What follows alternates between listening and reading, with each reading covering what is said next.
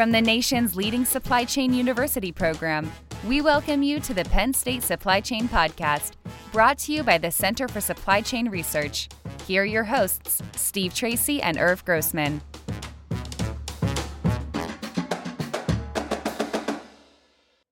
Well, good day, everybody, and welcome to the Penn State Supply Chain Podcast. We are pleased to be joined by our special guest. All of our guests are special, but this one is particularly special. A good friend, Professor Tim Simpson.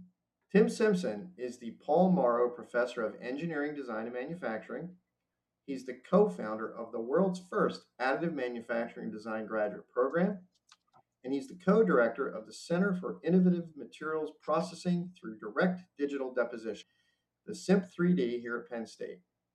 He specializes in new product development design specifically for additive manufacturing, and he has helped educate and train nearly 1,000 industry practitioners to use metal additive manufacturing, while also advising more than a dozen startups in the industry. He contributes a monthly column to Additive Insights, to Modern Machine Shop, and he is an educational advisor for the Barnes Group Advisors, a team of experts helping industrialize the world of additive manufacturing. Tim has appointments in engineering in a couple of departments, as well as in architectural engineering, and he used to be, until recently, the interim head of CEDTAP here at Penn State.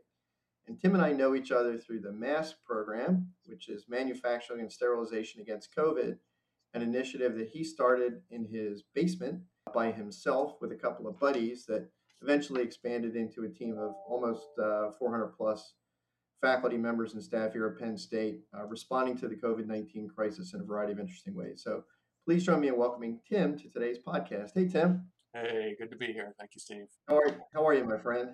Doing well. Your comments on masks take me back to the start of a pandemic and cranking in the basement there, wondering what was happening to the world and everything else. Good. We had a good team and a good time despite everything that was going on. It's good to be here. Thank you. So Tim, for our audience, before we get into the details of additive manufacturing, why don't you give everybody a little bit of background on yourself, how you ended up at Penn State, and more importantly, how you ended up in additive manufacturing space as your area of expertise? Sure. Yeah, I've actually been at Penn State going on, I think this is year 24 now. My background's mechanical engineering, so I've been doing product design development for years. A lot interested in new product development, customization, modularity. How do we create new products based on platforms? And there, interestingly, as you know, a lot of those decisions and trade-offs are based or rooted in the economies of scale of traditional manufacturing processes.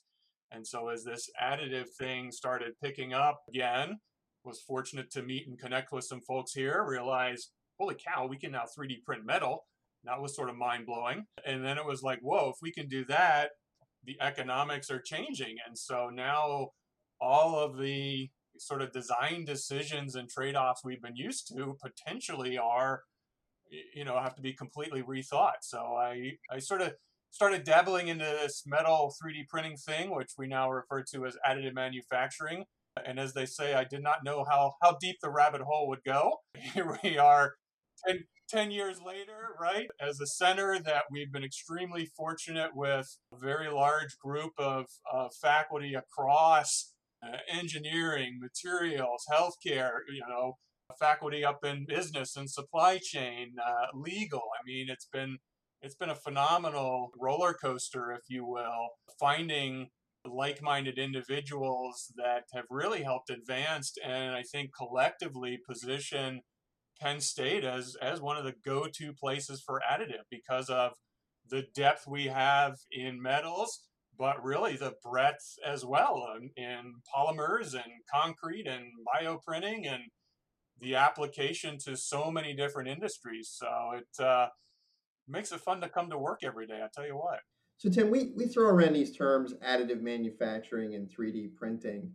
And for a person who's maybe not familiar with, I'm sure you're not going to get into some of the technicalities, or maybe you will, but talk about additive manufacturing and 3D printing. Are they one and the same thing, or are there differences? And then how does that technology compare to the traditional subtractive manufacturing? Yeah, no, great point. I think they are one and the same. They're intended. I think additive manufacturing is sort of a a rebranding, if you will, 12, 14 years ago, where we're trying to 3D printing technology has been around, late 80s, early 90s. It first came to market. We were doing layer-wise deposition of plastic, right? I mean, that's really this additive. We're adding layers, sort of like if we were printing one layer after another. Initially, that was with polymers. About 15 or so years ago, we figured out how to do that with metals as well. And now, as we move into that, we can make end-use parts and components. That really, as that was going on, 3D printing became so associated with sort of rapid prototyping that we had to sort of rebrand it. And so ASTM and ISO, the two standards bodies, sort of redefined additive as, layer-wise manufacturing method, where we're depositing material, fusing, melting that together to make parts out of different materials, alloys, and whatnot. We're also doing that. The other thing additive recognizes that it's a digital model. So it is we're not using blueprints and drawings anymore. We need a CAD file to generate the tool paths for our 3D printers. And as they say, we've been off to the races ever since. And so the second half of your question, really, how does it change or vary from subtractive or forming, right? With subtractive, you block a material and you remove it away to get the shape you want. Forming, like casting, injection molding, right? You've got some sort of tool or a mold in which you are, pouring metal into or injecting plastic into to create the form. With additive, you're literally one layer at a time adding material or depositing material and solidifying it. There's actually several different ways of doing it. I think that's part of the confusion around additive. It's like there is no one size fits all. There's 7 different types and hundreds of different varieties depending on what you're trying to do. It's a hot topic these days. Everybody's talking about it. And full disclosure, Tim and I are working actually on, I think, more than one research project together in this space because, as he mentioned, there's an overlap between the different colleges and the interests of the people that we work with. Why is it so hot? You mentioned that this technology, the concept came into fruition back in the late 80s, and people can't see us on camera here, but we were actually younger at that time. What's different now, and why is it being discovered by the business world as such an exciting opportunity? Yeah, no, I think we're sort of in sort of the second wave, if you will, of excitement around additive. That first one came again late 80s, early 90s. 3D Systems brought the first technology to market successfully. Stratasys quickly followed. We're doing polymer, plastic 3D printing, and it really solves sort of the prototyping problem, right? Designers at the time, how can we easily, quickly show the form, right? How does this fit, and et cetera. And so 3D printing quickly took off as a result of that. And then I think, it waned a little bit as these new technologies do, right? Follow the Gartner hype cycle there, among others. I think we're now sort of in that second wave with metals, in the sense that, again, go back 13, 15 years ago, the combination of powder materials with lasers, with computing power, able to now create machines that could literally melt metal together to now form a solid metal part. And so that again triggers the new hype cycle. Expectations are off the charts. We can print and do anything. Of course, the reality is much different, but I think we're coming out of that trial of disillusionment, right? Getting up the slope. And there are companies now that have figured it out. And I think it is particularly telling as, somebody in the business school and the supply chain discussions that are going on now. I think we're hitting a new plateau here where all of a sudden the business folks are interested.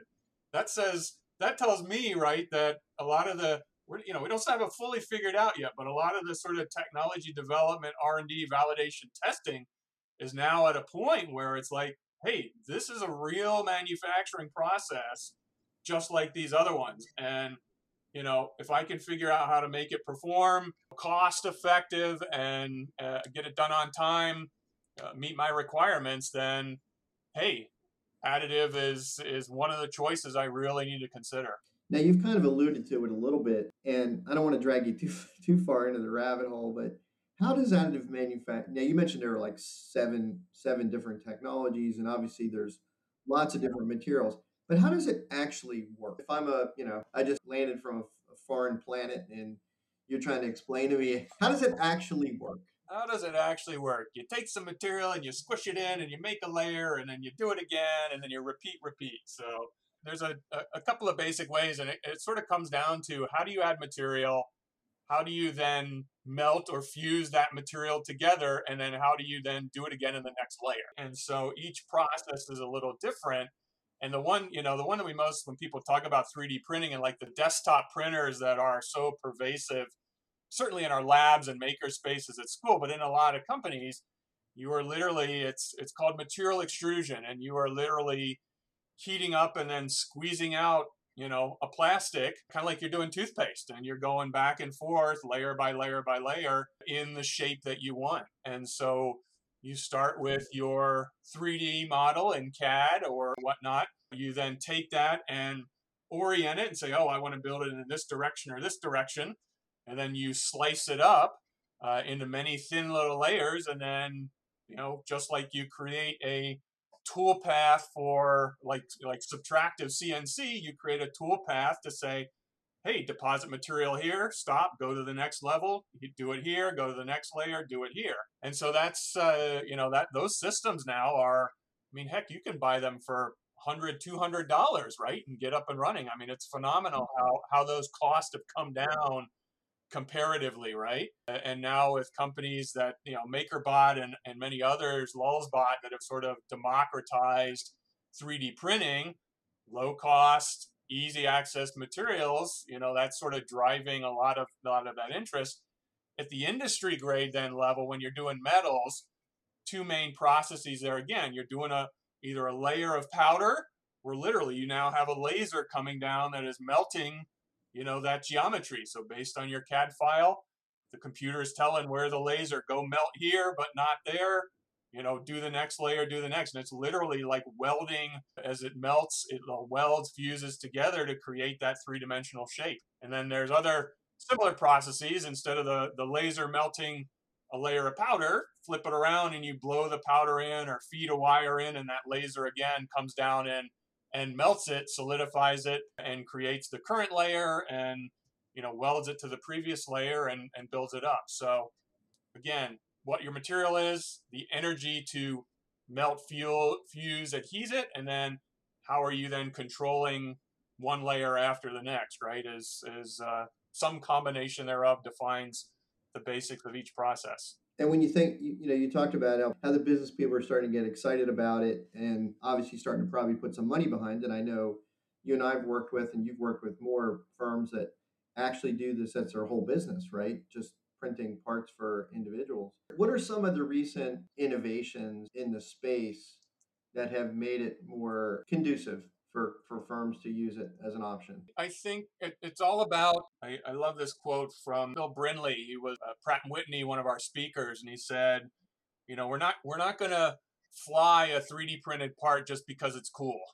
It's got to buy its way onto the engine just like any other part, right? And so same for a car, same for your hip, etc. And I think over the past decade now, we've done a lot of that foundational work to say, yes, we can get a fully dense material from powder. Yes, it will have the properties, strength, stiffness that we, think and want it to have. Fatigue life, all these other sort of things that we're used to designing towards. So there's been a lot of work going on just to ensure that as we're making this, and I think that's one of the other big differences with additive versus subtractive. Literally, as you are printing your part, not only are you making the geometry, but you're literally making the material at the same time because you're heating, cooling, right? Versus like subtractive, I start with a big block of metal and I cut it out. Well, I know everywhere that metal, right, that has these properties, and I've just created the shape. Additive, you're doing both at once. And so I think people have been leery. Oh, is it strong enough? Oh, is it going to fail? I still get those questions today. But I think now the companies that have invested and done the work in aero, auto, medical, oil and gas, energy, gas turbines, among others. They've invested the time and energy. They know how to control the process, make it reliable, make it repeatable, and then they figure out how to work it to bring the cost down to make it economical. And we've seen that even in the past. Material costs are high, machine costs are high, productivity, et cetera, but those are coming down. And so it was painful buying some of those powders a few years ago, but prices have dropped 40, 50%. Machines are doubling, tripling, quadrupling in speed, which means then the costs of producing those parts is coming down. And of course, then our design tools are getting better. And so it's much easier now to create a value proposition or understand how does additive add value to my part, to my production, to my system, which I think was a bit more challenging earlier, and or a lot of risk and a lot of investment to sort of be able to see, get line of sight on what makes a good business case. And I think that's really shifted now in the past, 2, 3, 4 years, and much easier for companies to get and make that business case. Now, I know you've written some really cool articles that I actually did take the time to read, believe it or not, as well as given some talks about the barriers to adoption for additive manufacturing. Can you talk about some of the hurdles that additive has to jump to become right for an organization or for a part or for wherever you want to apply it? Absolutely. Yeah, there've been a lot. And I think, again, a lot of those we've figured out how to get over. I mean, for a long time, there weren't enough standards out there for additive materials, processes, testing, et cetera, et cetera. Those, one good thing during the pandemic, everybody was stuck at home, so we got tons of standards approved. I think there's been at least 50, if not more, over the past 3 years, right? So all of a sudden now, you've got a standard. Folks like NASA have released standards on how to use additive for space flight hardware. I mean, we didn't have those things 10 years ago. So now we've got accepted practices. DoD's doing that. Companies have been developing stuff as well, right? So now you have practices and SOPs to implement this. I think people have been trained and getting experience. So now they know how to use and operate, and they're starting to, say, trust the process, right? Trust the outcome, because a lot of this, new technology, that means more risk for companies, right? And so that added risk, how much time and energy do I need to invest to overcome and essentially de-risk this process to it? So that investment has been going on and starting to pay back as well. I think, unfortunately, as a design guy, one of the big bottlenecks is still the tool chain. So my CAD models, generating geometries, doing the analysis, understanding process simulation, predicting microstructure properties, this digital workflow, right, of all these different digital tools that we have to pull together to then design, analyze, predict, prepare, print, inspect, right? So this whole notion of the digital twin, the digital thread, I mean, we've been using that language in additive for a while because it is truly a digital process from your CAD file all the way to the print. And so the time, energy, headache of getting my tools to communicate, the handoffs, how do I ensure, reduce errors, reduce risk? I mean, all those usual sorts of things that we've spent hundreds, thousands of years in the case of casting, figuring out the processes, hundreds of years for subtractive, right? I mean, additive is really, it's the new kid on the block. I mean, it's barely out of its teenage years here, if you will, 30-ish years, maybe young adult, still got a lot of time and things to learn and do and grow. So we're getting there. I think we understand the challenges a lot better now than we did. And now we're honing in on, okay, sensing for quality assurance. How do I monitor the process to ensure my part is good, right? So I know coming off the build. How do I understand the economics to figure out, do I do additive in-house? Do I outsource it, right? I mean, some of the business decisions now, well, we don't have those models yet. We don't understand those economics yet. So there is no good supply chain model, as you and I have discussed many times, to help companies figure this out. Okay, do I go to a service bureau? Oh, do I go to an all-in-one service bureau that does everything? Or do I print here, go there, bring it back? I mean, those sort of business decisions are there are no good models, good general frameworks or anything out there for doing any of that right now. And, you know, I know you're a design guy, that's your background, and you've told me probably 10,000 times, I might be overestimating there, that design for additive is not the same as design for traditional. So I think a lot of people think, oh, well, I got this part, I'll just give it to the additive guys and they're just going to make a duplicate, right? But it doesn't work that way, does it? Not at all. How do you design for additive differently than you design for a traditional manufacturer? Great question. And I think, yeah, probably that's the biggest headache, biggest hurdle, misconception is that I can just go and take any part that I'm currently making, turn around and make it with additive, and it'll be cheaper and better somehow. It's not.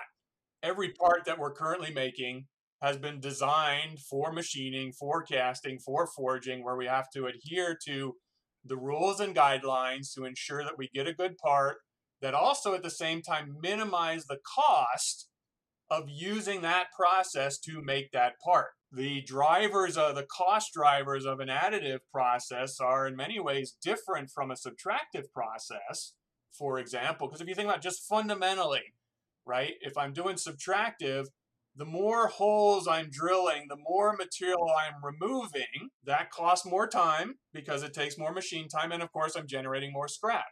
And so if I'm designing a subtractive part, I want to minimize the amount of work I have to do, the amount of material I got to remove, the amount of holes I got to drill, whatever. Additive, it's the complete opposite. Additive is about the more material I add, the more machine time, the more cost, the material cost, the more machine cost. And so one is starting from the hole and trying to minimize how little I remove. The other is, how do I minimize how much I add to get to where I need, right? So you are diametrically opposed in those two processes alone. And so to think that a part that has been designed and optimized for subtractive processes, can I turn around and make that? No, you're not, because the material costs for additive powders, among other things, are more expensive than traditional bar stock plate, sort of materials. So your material costs are going to be higher. And especially if you're not allowed to change the design, why would I 3D print a big giant block of material? It doesn't make sense. But if I want an exact duplicate, right, I need to be able to do that to have an apples to apples comparison. So a lot of people, look at their bill of materials, look through their inventory, pick 5 parts based on some criteria, turn around and go print them. And then, they can replicate it. Yeah, it looks the same, it performs the same, but then you go, why the hell did it cost 5 to 10 times more to make it with additive versus that? And then you're like, why the hell would I ever use additive? So trying to use additive to recreate, to manufacture current parts, you're not solving a problem, right? You're the duplication there is not, it's not helping. If manufacturing works, I wrote a blog post on this. If everything's going well, you don't need additive. If subtractive forming and everything is working for you and is cost effective, don't screw it up.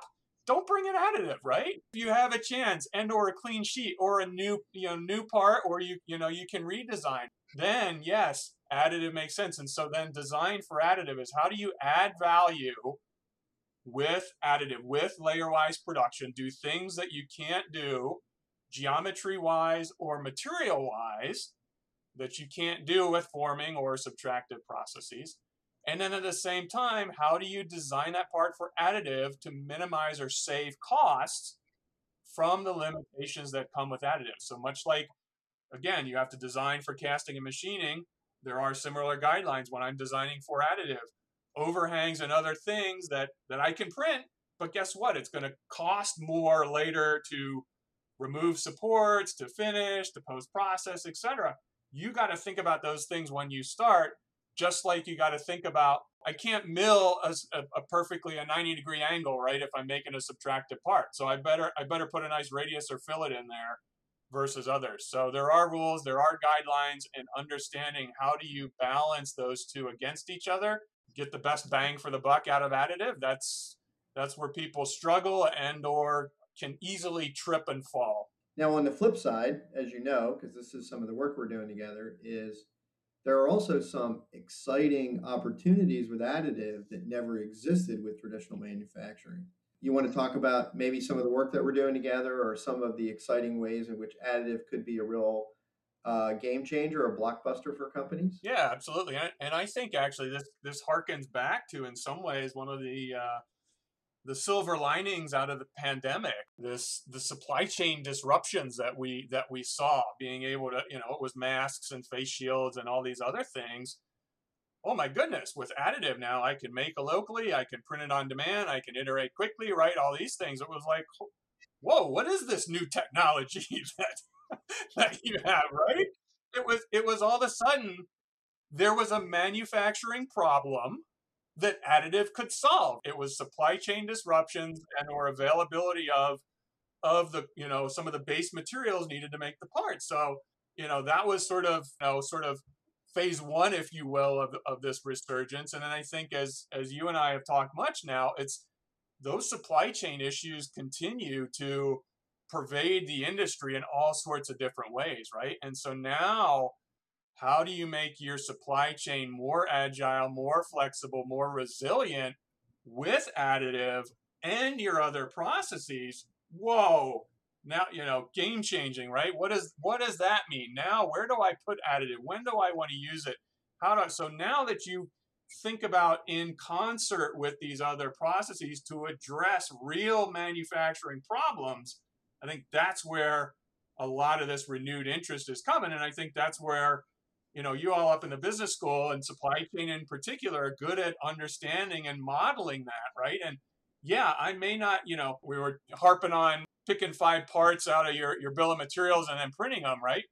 And being more expensive. But if I can't get that part any other way, then I don't care how expensive it is, right? Time, there's a cost associated with time there. So if I can get that part in a week versus a year, I'm willing to pay a little extra more. And so now being able to look at what is sort of the total value proposition around using additive in your supply chain to make it more resilient, put up with these, help you as a stopgap measure, dealing with uncertainties and disruptions, et cetera. I think that's of interest. And I think the other great thing you guys have gotten me thinking more about, and we've seen this in sort of DoD for a while, sort of legacy parts and systems, right? So airplane and vehicles that have been, the original suppliers are long gone, right?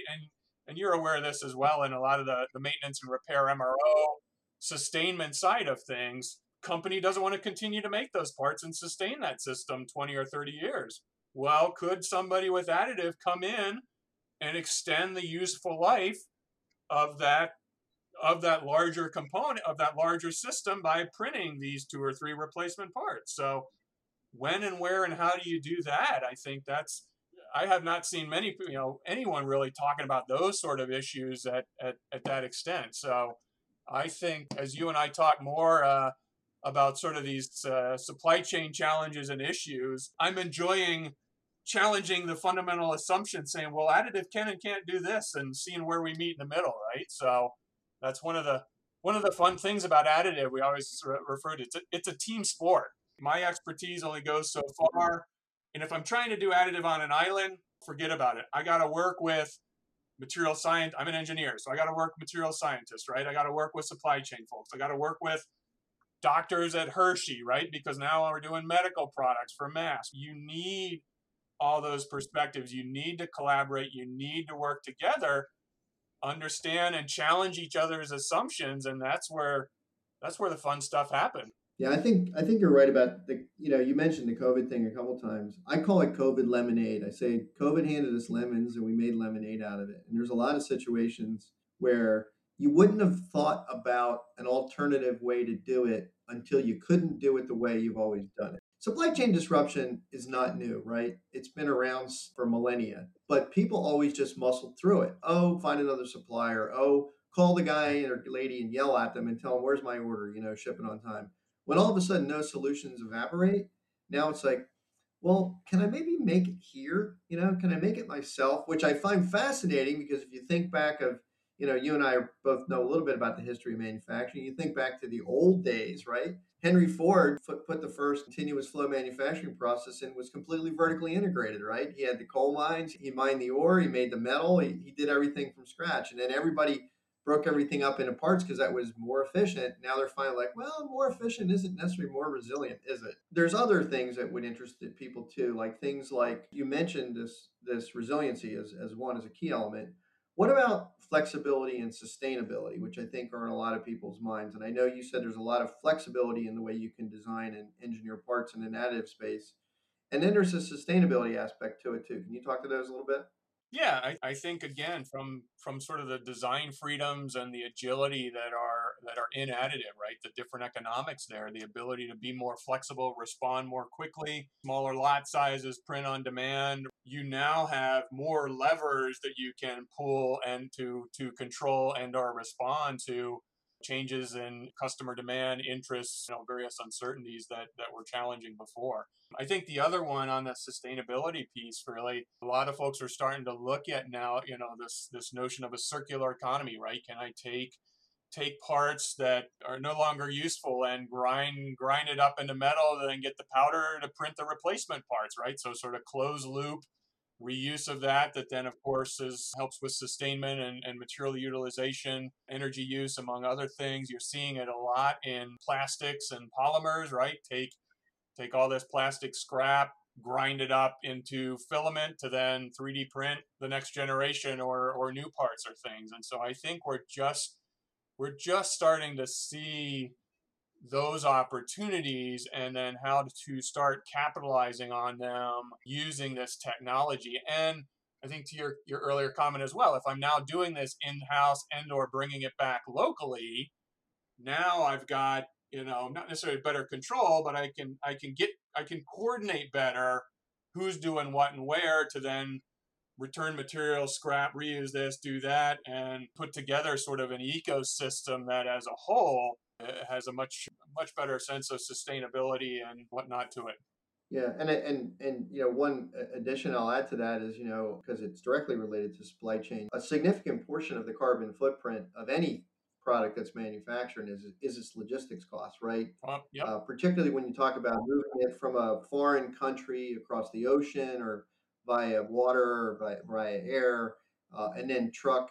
There's a lot of carbon that gets chewed up in that process. If you're not moving a part, you're not generating any carbon. So you can really reduce the carbon footprint if you make it locally. Yeah, no, you totally. Again, shows how you think differently about things than I do there and what you pick up on. I think you're spot on. And now I think it's also those delays, they've been exacerbated because now it's late. Therefore, we better put it on a plane and fly it, which is one of the, a much worse carbon footprint than, putting it on a boat and shipping it or a train or whatever, right? So the usual response to some of these disruptions is runs counter to sort of many of our sustainability goals. So you are spot on there with print it locally and reducing that footprint significantly. Say my favorite one there is you talk about the way people react. I can't get it, so I'm going to order more. Yeah, and that's what I was going to say. If you think about sort of how many things do we manufacture just to have on hand in case we need them? And so you look at in some industries, I have to have a 20-year supply on hand of replacement parts, right? When I've introduced this new vehicle or engine or whatever. So now I got to make all of those things, and then they're going to sit there and they may or may not be used. And so I think that, what's the carrying cost, the inventory cost, the warehousing cost, not to mention the energy and material that is now sitting there doing nothing. This whole notion of having digital inventories or digital warehouses where we could literally print them if and only when we need them in the quantities where we know, the known quantities, then the proliferation of all the benefits there on, economically, sustainability. I cringe when I think about all the inventory in all the firms that is never going to get used. It's going to sit and eventually get disposed of. And I come out of the textile industry where there's whole exposés on clothing being burned to get rid of it, right? Because there's no use for it. Nobody wants it. Nobody needs it. So I'm a supply chain professional and I'm listening to this podcast and I'm saying, okay, this is really cool. What do I do next? Like, where do I even start in thinking about additive as part of my supply chain strategy? You got to make a friend who does 3D printing, right? Start learning about. No, I think we are at that point, right, where there's this recognition, particularly of large companies, primes, if you will, in aerospace and stuff, that they've been investing time and energy to develop the understanding and knowledge necessary to make parts like this. But eventually those tools need to proliferate down into the supply chain more broadly. And so there's a renewed interest. Actually, I don't know if you've seen President Biden's AM Forward initiative. So actually looking at, there were 7 or 8 companies that came together that said, hey, we need to start building out the supply chain, right? We need, whether it's help with capital investment, knowledge, workforce development, sharing and exchange of information. I mean, all the above there are critical. And so there are a lot more resources now, certainly online, as well as formal programs like what we offer, where you can start getting that knowledge or an introduction to additive. What's the basic technology? You don't need, as a supply chain professional, right? You don't need to deep dive into the nitty gritty of every process, but at least at a high level, sort of understand, if I want to make plastic parts or metal parts, right, these sort of processes are those, because that helps you then, from there, you can understand, well, what are the economics associated with that, right? How many steps? What are the sort of process steps I need, the software that I need, et cetera. And then once you have a good sense of what those costs are, now you can start going around and looking where are the use cases, right? Where can I apply this?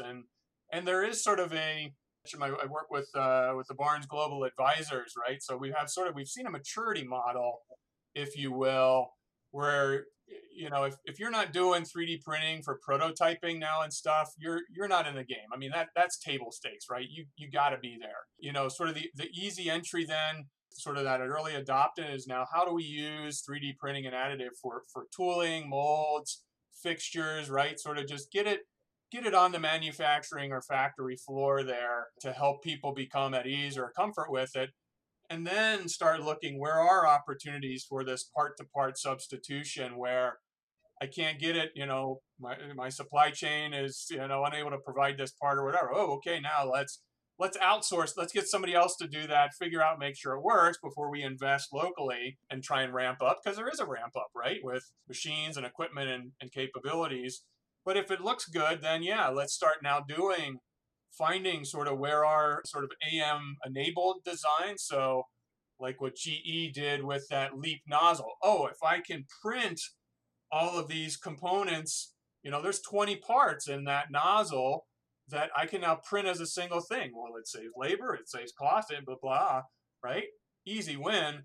And then eventually sort of the highest is really designing for and optimizing for additive. Okay, I truly can clean sheet. How do I really push the limits on AM? And so from a supply chain perspective, where and how, from a tooling, fixturing, sort of a productivity standpoint, and then from processor or procurement standpoint, right? Where and how can you start working with additive service bureaus and others to provide parts to make sure, trying to demystify additive and overcome the hesitation or trepidation that a lot of people still have about it. So, you've been doing this a while. I'm going to ask you a fun question. Like, what's some of the coolest things you got a chance to design and print in your labs or with a client? Ooh, I talk about one of the funnest was at home with my daughter way back when she was young. They had the 3D Doodler came out, the 3D printed pen. So literally, instead of a robot arm moving it, your hand was the robot arm. So she and I 3D printed a little pink tiara for her, baby doll at the time, 10 years ago or so. In contrast to, I think for me, one of the ahas or tipping points there, we were fortunate to make connection with Robert Cohen and his team at Pipeline Orthopedic. They had just gotten FDA approval on a titanium hip implant, and they had sort of model 1, the 280 system. We had just gotten the Gen 2 system, right? So part of this was, hey, let's collaborate, see if this Gen 2 prints any better. But when they came up and he handed me that 3D printed titanium implant with the FDA marking on it that was like, this can go into a patient's hip. I was just like, that was it, right? That was my trigger point. This is game changing in terms of being able to see what it was, what it can do. A company was there, FDA approved it. It was like, hold on, this is going places. So that was the start of my hype cycle, right? As part of it. And we've been fortunate. The other one I love, I didn't do it, but our lab, the first flight critical item on one of the Navy's helicopters, the V-22 Link. Not a very impressive part. Looks like almost like a wrench, like a box wrench. It holds the engines on a helicopter. And I love, and Ted Reutzel and Wes, bless their heart, right? Probably the most 15, 18 months, stressful months of their lives, getting that sort of done and handed off to qualify and print and fly. But that's the part I hold up. When anybody says, oh, is additives still strong enough? Boom, there it is. This holds the engine on a helicopter. This was 3D printed titanium. Any other questions, right? I mean, that's what you need. And then people are like, oh, I guess it is. All right, let's go, right? Yeah, those are some sweet examples. So I'm going to close on one final question. Think about, July 2022, the end of the decade. I'd like to say there'll be a new Prince song, but of course he's passed away. But there's a song playing because we're going to flip over into 2030. When you look forward, what do you think additive is going to look like? In the future, is the sky the limit? Is it going to be ubiquitous? You go down to the corner grocery store and get something 3D printed, or is that too pie in the sky? What's it going to look like? What's it going to look like in the reasonably near future? I keep pushing some of my friends in food science, right? We need to be 3D printing food. And actually, we did have the Foodinis out there, right? The pancake bot. I love that. Actually, I met the inventor of the pancake bot not too long ago. That was pretty awesome. We did have a 3D chocolate printer from Hershey for a while, so food will get there. I think within 10 years, given the pace, I think metals is going to be fairly ubiquitous, right? And not replace everything, but it'll complement, right? And just like, oh, do we cast a part? Do we machine? Do we forge? Or do we add it? Do we 3D print? So I think we are moving into truly additive production.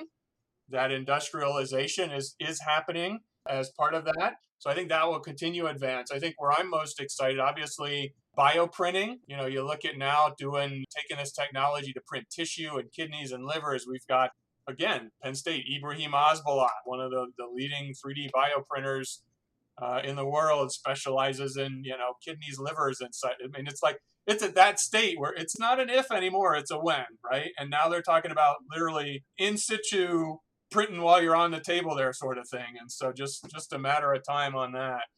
I don't know how the hell FDA ever is going to prove that, but nonetheless, I think the other, the design tools are getting better, the capabilities. For designers, it's interesting, an engineer, the complexity of the shapes and geometries that you can make now are very tough for us to design with traditional CAD software tools. And so you're just starting to see AI and machine learning and all of this applied to generate designs for 3D printing. And so that's just starting to take off. And that changes. I've seen some stuff that makes me like, I'm not going to be needed anymore, right? My design skills, I move from problem solver to problem framer, right? I say, okay, well, here's the loads, here's the constraints, here's the space. Oh, computer, go design it for me, right? I mean, that's happening. So that's going to change. I think the other one related is sort of the material options that we're going to get with 3D printing. And so by that, obviously, we're 3D printing concrete, we're 3D printing tissue and bio, 3D printing ceramics, 3D printing electronics, right? I think as we go forward, multiple materials. How do we deposit different metals together to change properties in a part? How do we combine metals and plastics? How do we print antennas and radios and all this stuff on a metal part that's in a plastic enclosure? So this multi-material capabilities, additive allows that. That is how you're going to machine that, cast that, forge it. I have no idea. But with additive, I can literally put material at any point, control the microstructure at any point in a three-dimensional space that I want to. Granted, a lot of that is currently trial and error and tribal knowledge, but it's getting embedded in software and computer code that now with AI and machine learning algorithms can spit out designs and all those sorts of things. So some really exciting opportunities on multiple fronts that are going forward. Well, Tim, I knew when we signed you up to do this podcast that you would not disappoint, and you never do, my friend. It's always a pleasure to spend time with you. I think our audience is going to get a ton about additive manufacturing and what the possibilities are out of this podcast. And I want to thank you for joining us today at the Penn State Supply Chain Podcast. So thank you, sir. Appreciate it. Thank you, sir. Thanks for listening to the Penn State Supply Chain Podcast, brought to you by the Center for Supply Chain Research at Penn State. For information about our sponsorship opportunities, research needs, and professional development offerings, please visit smeal.psu.edu/CSCR.